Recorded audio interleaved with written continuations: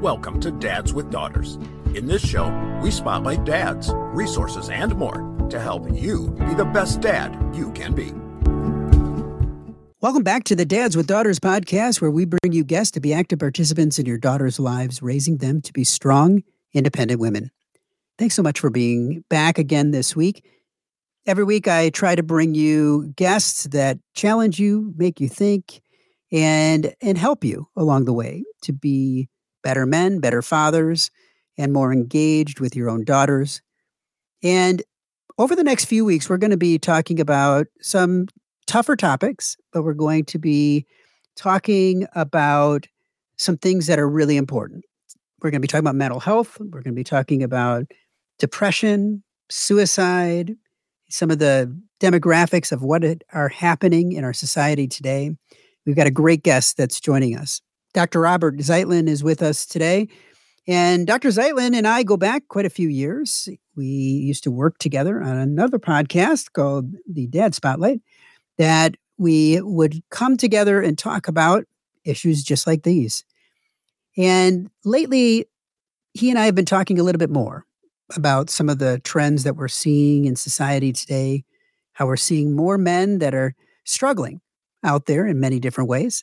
And we thought it would be important to come together and start having some meaningful conversations with you about some of these tough topics and get you to start thinking about them as well. Dr. Zeitlin, thanks so much for being here today. It's my pleasure, Christopher. It's great to be back with you. It's my pleasure having you back and being able to talk with you on these challenging topics. And today we're going to be talking about some of the changing demographics, some of the things that we're seeing out there in the world that are impacting men in so many different ways, fathers in so many different ways. And I think that first and foremost, I guess I want to start from a high level. And you've been working as a positive psychologist for many years.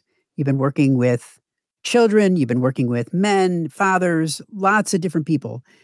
And I know that in talking to you, you're starting to see a little bit of a shift in some changing things in society. Some may be for the positive, some might not be. Let's start at the high level. What are you starting to see when you are looking at men and fathers today? I'm seeing, and maybe it's my vantage point being a father of some older kids, but seeing some young dads that are coming in doing things really differently than I experienced and I looked around when I was looking for examples as I was trying to figure out this fatherhood thing. I'm seeing a lot of progress in the direction of emotional intelligence.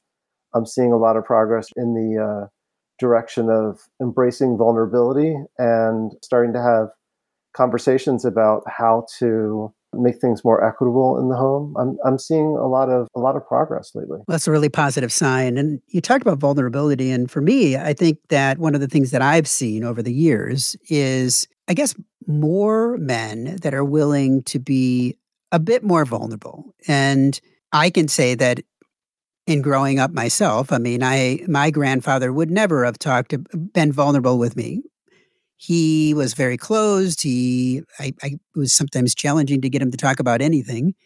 My father, I think, was a little bit better. And I think that I try to be very vulnerable with my kids. And I agree with you that things are moving, I think, in the right direction. But that being said, I know there's still men out there that see vulnerability as weakness.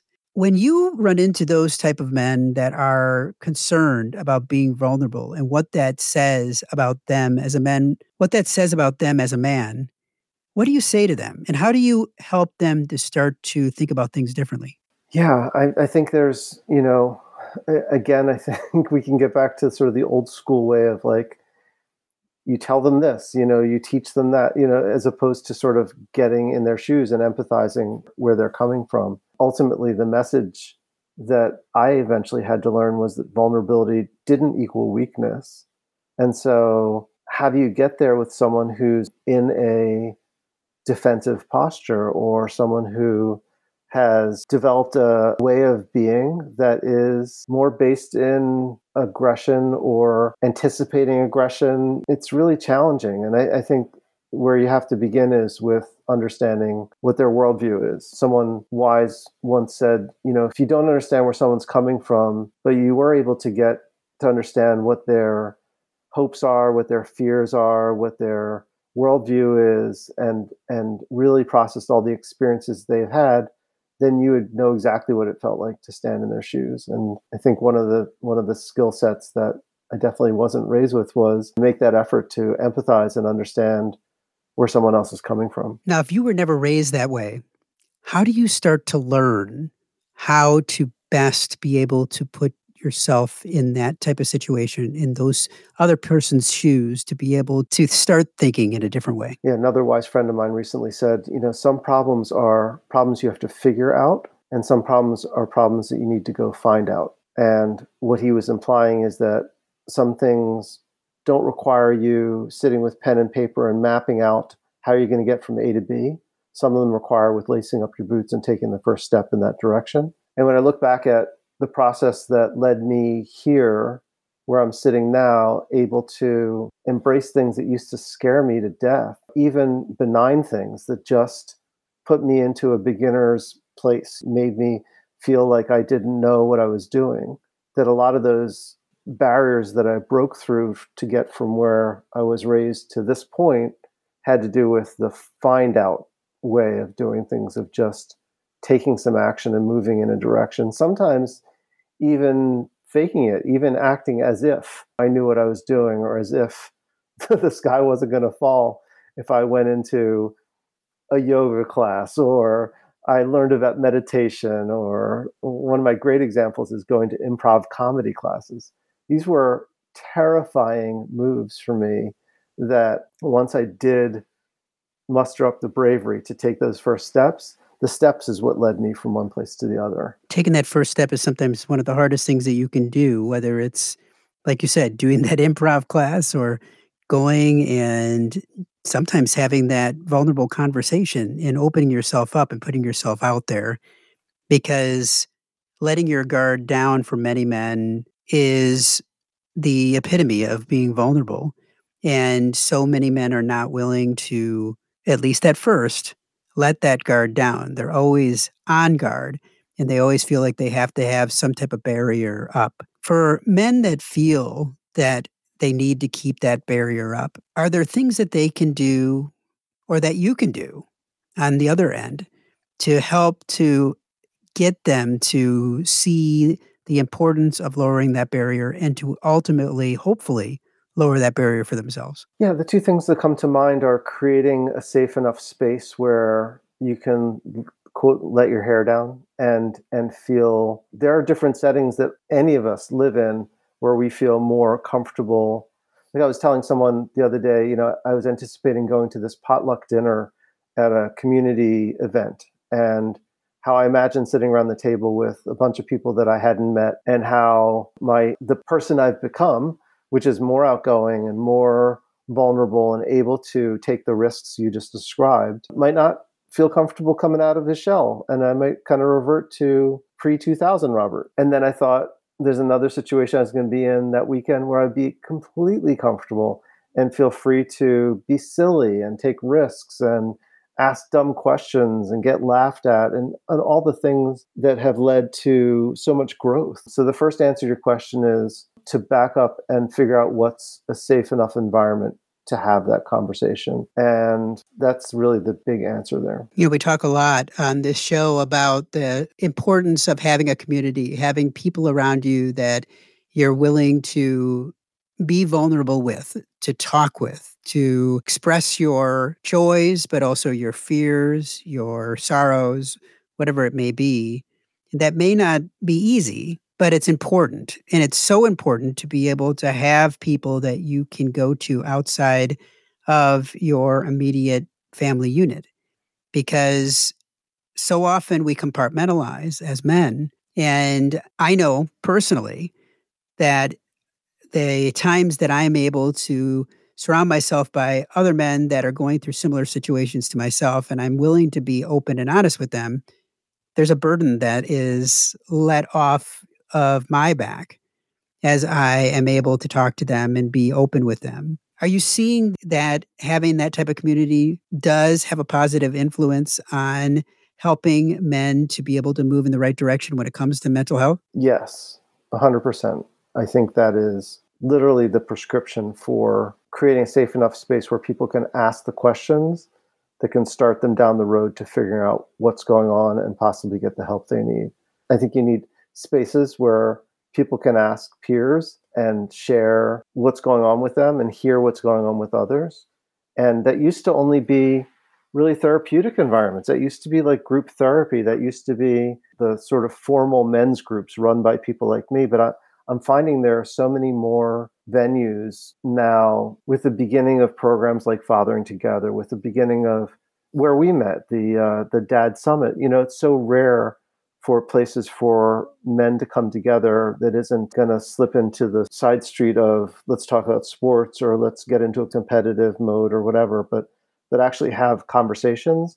I think ever since we've met, which I don't think it's 10 years ago, but coming up on it, I've just seen the propagation of more and more spaces like that. I can't express how healthy that is and how much hope that gives me to that some men are going to be connected with the information they need, the space they need to ask the question, and possibly the help they might need. It almost seems like, from what you're saying and what we've been talking about, that all of these factors, all of these things, building community and being able to be vulnerable, all of these things help you in many ways to be mentally stronger and helping you to create that toolbox for yourself to become a more mentally strong father. As you look at the future, are there other things that men need to be doing to be able to strengthen that for themselves and be able to be even stronger or even more mentally strong as they move through their lives and the lives of their children? Yeah, I think there are. I mean, when we talk about mental health and mental illness and some of the topics that brought us together for this series, I feel like that's a clinical layer of like when people are really in trouble and they're really in some sort of distress. But I think below that layer, there's a whole level of wellness and there's a whole level of maintaining a healthy lifestyle that includes, I mean, growing up, really all healthy would have meant to me was maybe the way you're eating, but often just the way you were exercising. But the idea that wellness is more than physical health, it's actually mental health. And now we're expanding into emotional health and spiritual health. And so when you ask me what leads you there, I start to think of a whole set of practices that have become important in my life and in the life of many of my clients, from simple, practical mindfulness, learning about mindfulness, to getting more serious about things like meditation or getting into any kind of reflective practice, even getting back to prayer, things like journaling, things that are basic daily things that you can do. I played sports as a kid, but it wasn't really until honestly, high school until I started to see the value of stretching. So all that time, I'm using my muscles, but I'm not really sort of managing and maintaining and doing anything for longevity. And it's the same metaphor that I'm talking about now. I think there's so many wellness things that feel somewhat vulnerable, like I mentioned before, yoga or meditation. But we have a ton of research before you even get to clinical research about how people live longer and find more happiness and can achieve stronger relationships and can find the things that they really enjoy doing in life if we can start doing these daily kind of practices. Now, I know earlier we were kind of talking about the fact that, like for my situation, as I look at my own grandfather, how he was raised, my father, how he was raised, how I was raised, that there is some aspect, as I think about this, that goes into the fact of questioning, how do you really become someone that you didn't see modeled growing up?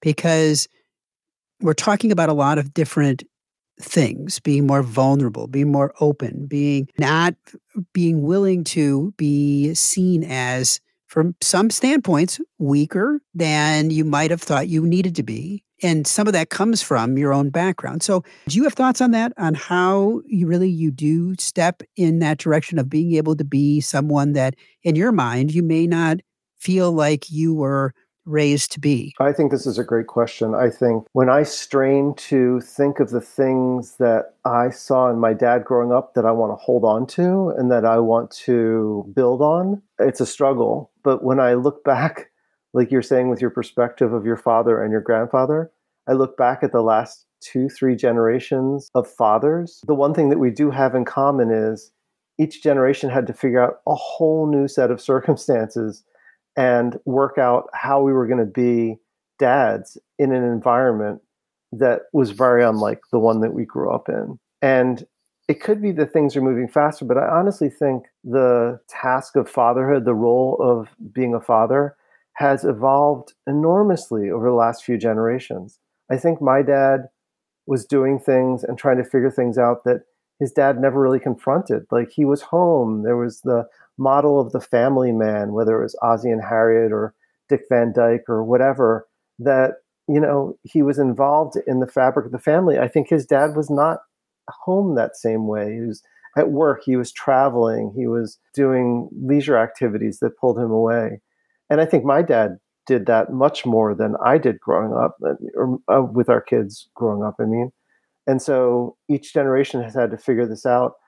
And it does bring me back to that question about community and, like, where do we go to share best practices? Because if we're all figuring it out from scratch, but we're smart enough not to have to reinvent the wheel, like, why aren't we creating spaces where we can learn from each other and learn from our own mistakes? Like we were talking about, being vulnerable is key. I think it's really important because I think the task is really, really a big challenge. How I've been parenting my kids, really very different than the way I was raised. And I think that, with every generation, that's going to keep going. There's going to be an adjustment. There's going to be more, hopefully, openness. And I see in even the young people today, how open they are and how willing they are to talk. And my hope is that this will only continue as we see new fathers that are coming into the picture and as they're starting to raise their own children and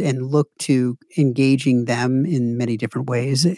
Hopefully, we're going to see a shift down the road that will continue to move in the right direction. Now, this podcast is all about raising strong, independent women. And let's be honest, not every man is completely emotionally competent. There are men that are, but there's many men that are not. And for those of us that are raising daughters, you definitely need to become more emotionally competent. Do you have ideas of things that men can do if they're finding that their emotional quotient, we'll say, is lacking, and they need to become more emotionally competent to be able to connect with and to be able to help their daughters in many different ways?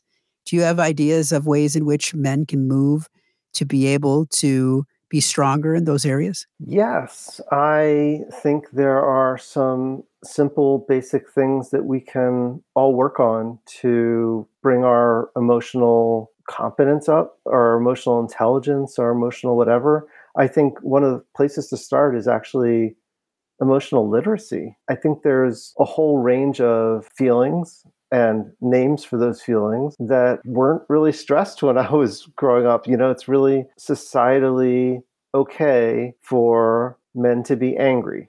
It's societally okay for some extreme emotions, but like the full range of I'm frustrated, I'm disappointed, I'm embarrassed. Learning some of the names and feelings attached to some of these unpleasant emotions, say negative, because they're not really negative, they're just unpleasant, and some of the positive ones. I was working with a teenager in my practice, and one of my colleagues in the community wrote a book, and she created 8 different emotional sort of centers. And then the way you'll go to a paint store and you'll see all these different shades of the same color, she created a color wheel within each one to talk about all the nuances within sadness, all the nuances within love, all the nuances within anger. And I think expanding our emotional literacy is one place to go. And then I have a number of other suggestions in the book that I wrote right before we met the first time, called Laugh More, Yell Less, which the central ones are about listening and about embracing play more, and little things that you can do to move yourself in those directions. I think any movement in that direction can be really positive and also can make a huge difference. We actually have a lot of room to play here. And so picking any of those that I suggested or finding other ones in my book, I would highly suggest. I would say that one of the things that I've had to grapple with and question along the way is for men that are lacking in this area, that need to build this area up and maybe have older kids. So for some of the formative years, they haven't been showing that, but they are realizing as their kids get into their teenage years that they better amp it up if they're going to continue to connect with their teenagers in many different ways. If you haven't been willing to put the effort in toward building that as your kids were young, but now you want to, what are some ways in which you can start to show that you're putting the work in yourself and help your kids to see that you're changing, even when your kids may be like, oh, whatever, you've never done this before, but you want to show them that you're making that adjustment. How can you make those adjustments and see those small wins day by day? That's a great question. I think there are two ideas I have, but I'm going to put them in the frame of do it for you and don't go out there trying to earn some affirmation. Make sure that it's something that you're doing for you, or our kids, just like we were, can really sniff out something that isn't authentic. And if you're really trying to make an effort and you really do want to maintain that connection as your kids get older, which is a challenge, make sure you're doing it for you. And in that, it needs to be something that you enjoy doing. My two suggestions within that frame are be the first to say you're sorry and be the last one to know. And what I mean by that is to find some ways to practice some humility and to put some perspective on what's going on with you now and also what you've done in the past. There are probably lots of conversations, if you're finding yourself at this point, that eventually need to be had. And being the first to say you're sorry and being the last to know, and by that I mean keeping your mind open to all the information before you jump to either a response or a conclusion or some kind of defensive posture. Keeping your options open is going to be the best way that you can demonstrate that you're willing to change and adapt and listen and be taken seriously.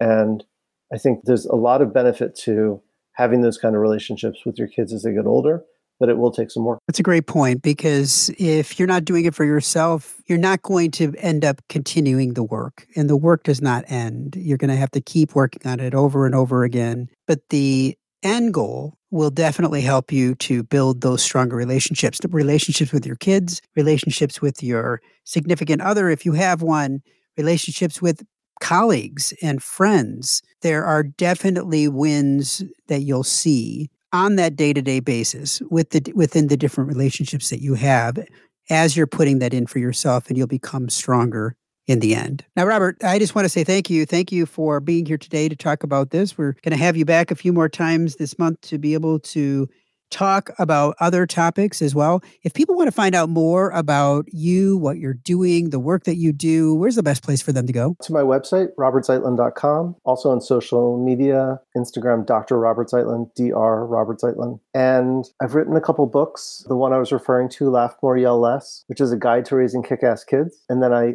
updated an edition in the pandemic, which I called the Stuck at Home edition. And then I followed that up with another one that parents were asking for during the pandemic, which was But I'm Not a Teacher, which was a guide to learning under lockdown. And so I tried to provide some useful tips for how to involve yourself in your kids' education, as so many of us were enlisted in the moment and actually never really asked permission, just sort of sent to the front. So a lot of information that I share in there, in both those books, includes the kind of wellness and the kind of steps that you can take to move forward. And also on my website, there's information about my program for dads, which is called Be the Best Dad Ever. Well, Robert, I just want to say thank you again for being here, and I will be talking to you again soon, and I wish you all the best. Thanks, Christopher.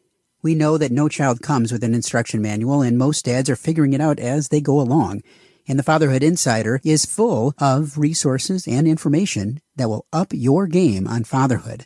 Through our extensive course library, interactive forum, step-by-step roadmaps, and more, you will engage and learn with experts, but more importantly, dads like you. So check it out at fatheringtogether.org. If you are a father of a daughter and have not yet joined the Dads with Daughters Facebook community, there's a link in the notes today. Dads with Daughters is a program of Fathering Together. Find out more at fatheringtogether.org. We look forward to having you back for another great guest next week, all geared to helping you raise strong, empowered daughters and be the best dad that you can be. We're all in the same boat, and it's full of tiny screaming passengers. We spend the time, we give the lessons, we make the meals, we buy them presents. Bring your A game, 'cause those kids are growing fast. The time goes by just like a dynamite blast. Calling astronauts and firemen, carpenters and muscle men. Get out and be the world to them. Be the best dad you can be. Be the best dad you can be.